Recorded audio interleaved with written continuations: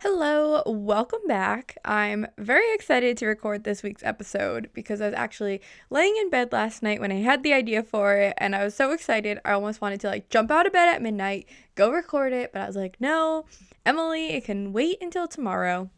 So, today we're going to be talking about a technique on how to deal with urges that you might have or how to just talk yourself out of bad decisions. Because there are some things that we know are bad decisions. If you're trying to quit an addictive behavior, if you're sick of overeating and you know it's overeating, right? Like in that moment, we can sometimes know that it's a bad decision, and this will help us get there. So, this is a technique that was founded in meditation, but I think it's a great way to just approach it, even if you don't meditate.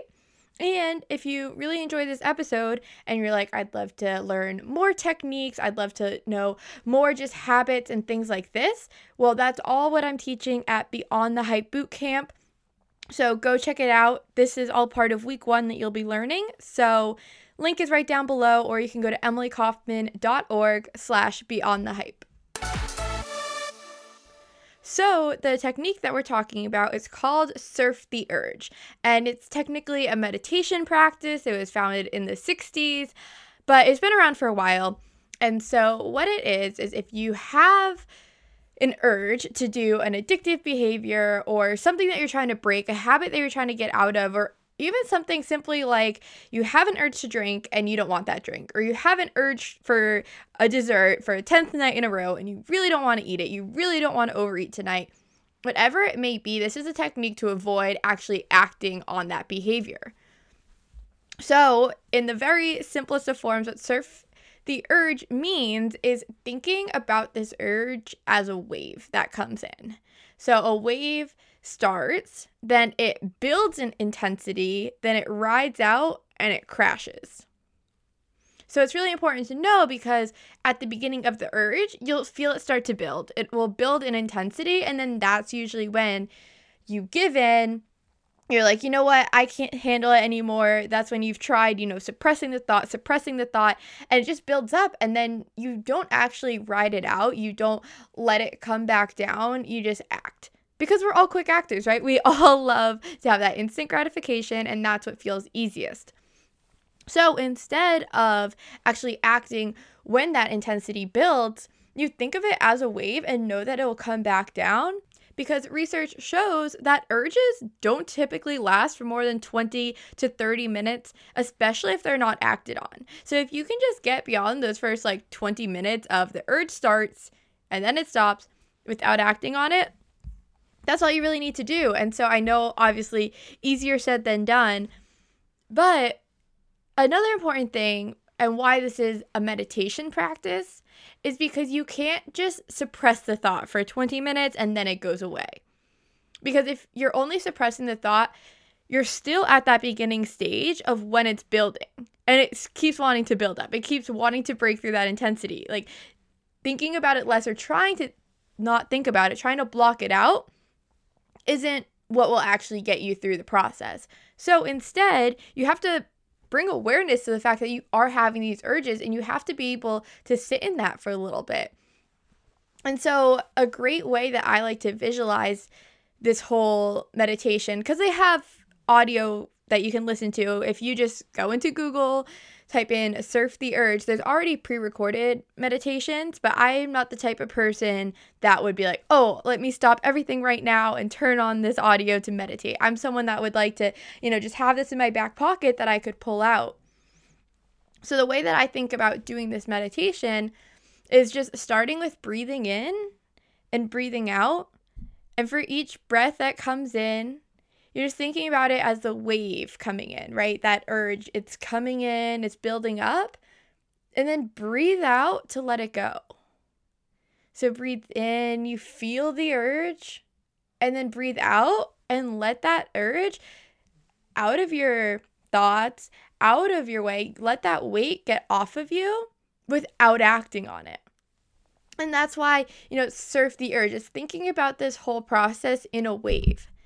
Because what usually happens is people act on urges like it's a riptide. And if you're not from around the ocean, you've never been to the ocean. I mean, I lived in Oklahoma for a long time after Boston, so I know people that have never seen the ocean, which might be surprising to you. I remember surprising to me at first.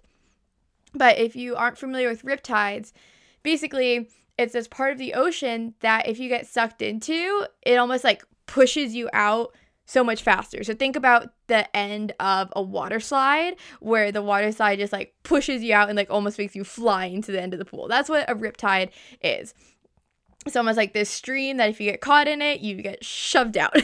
And so that's what people kind of do, you know, like they feel this riptide pulling them in, and they're just resisting it until they get so tired of resisting it, it shoots them out and you give into the urge.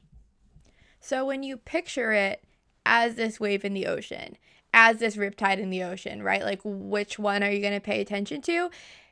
You will notice in both, it's not something that you can wish away.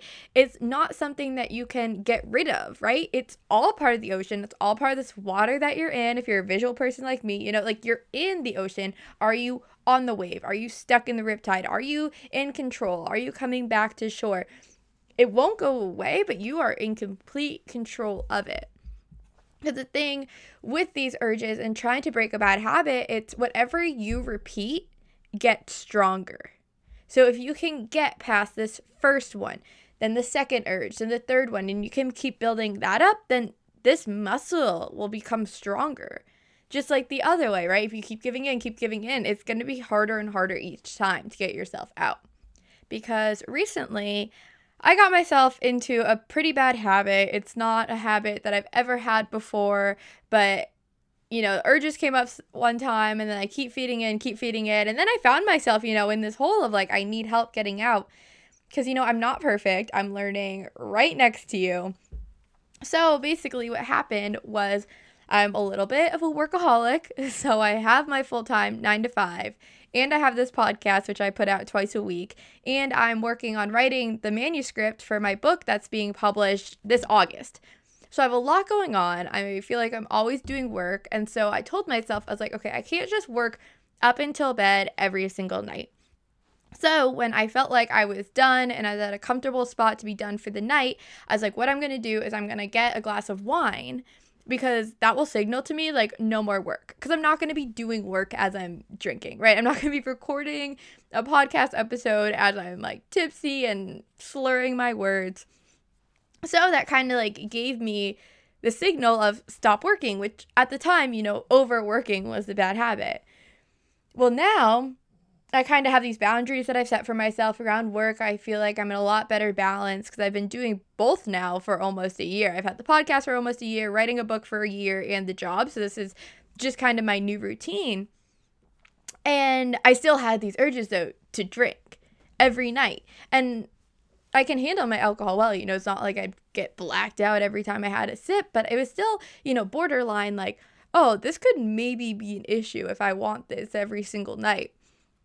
And the urges were strong, right? I was feeling this like, Emily, like, this is the time of night. Like, this is the time of night. Every night we would get there and it'd be like, oh, you want this drink. And so this is a practice that I kind of started doing because it's only for that first 20 minutes. That's the hardest. It wasn't like, you know, my body was dependent on this and it would be bothering me all night and I'd stay up all night. No, it was just 20 minutes of intense, like, don't you want something sweet? Don't you want a glass of wine in your hand? Don't you want to do this? And then I would sit with it. I'd say, actually, no, I don't want to do this. This is not helping me get towards any of my goals. And then I would let it pass. You know, I'd do the breathing techniques. I'd meditate on it a little bit and then it would pass. And you know, it's not easy every time, but it gets easier every time, right? It starts off really hard and then it just becomes part of your practice. It's just another tool that you can use and pull out. Another suggestion that I've seen with this is after, you know, you surf the urge, after the urge is gone, it's been completed, you're like back to being relaxed, is having a jar and putting something in that jar. So, you know, just a penny, a nickel, like some object, maybe a pebble into this jar, because that also signifies to your brain of like you building it up and also the completion of it, right? Because you're paying attention to it so much in the moment where the urge feels strong and you feel like you want to be distracted, and that's when it feels the hardest. But then once you come back down and you realize like, oh, wait, no, like I'm fine without acting on it. I'm fine now, signifying, okay, that's over by, doing something like putting a rock, a pebble, a penny, whatever in this jar kind of will add up over time. And it's a great visual for you too. And it signifies the end of it. So that was just the last tip of advice for this. But as I said, if you want, like a 10-minute guided meditation on it, they are out there free on YouTube. And if you like today's episode, be sure to check out Beyond the Hype Bootcamp. It's a 6-week course all online that goes over things really similar to this, just equipping you with the tools for when different life scenarios like this comes up. So if you like this episode, be sure to share it with a friend, help them out too, and I will see you next time. Thank you so much for tuning in. If you enjoyed this podcast, do me a favor and take a screenshot right now and post it on your Instagram story. You can tag me at Girls Gone Healthy Podcast, at Girls Gone Healthy Podcast. Come say hi, come say what's up. I'd love to connect with you, and this would help support me to continue bringing you free content. See you next time.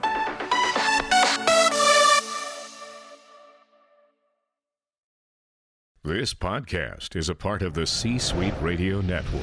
For more top business podcasts, visit c-suiteradio.com.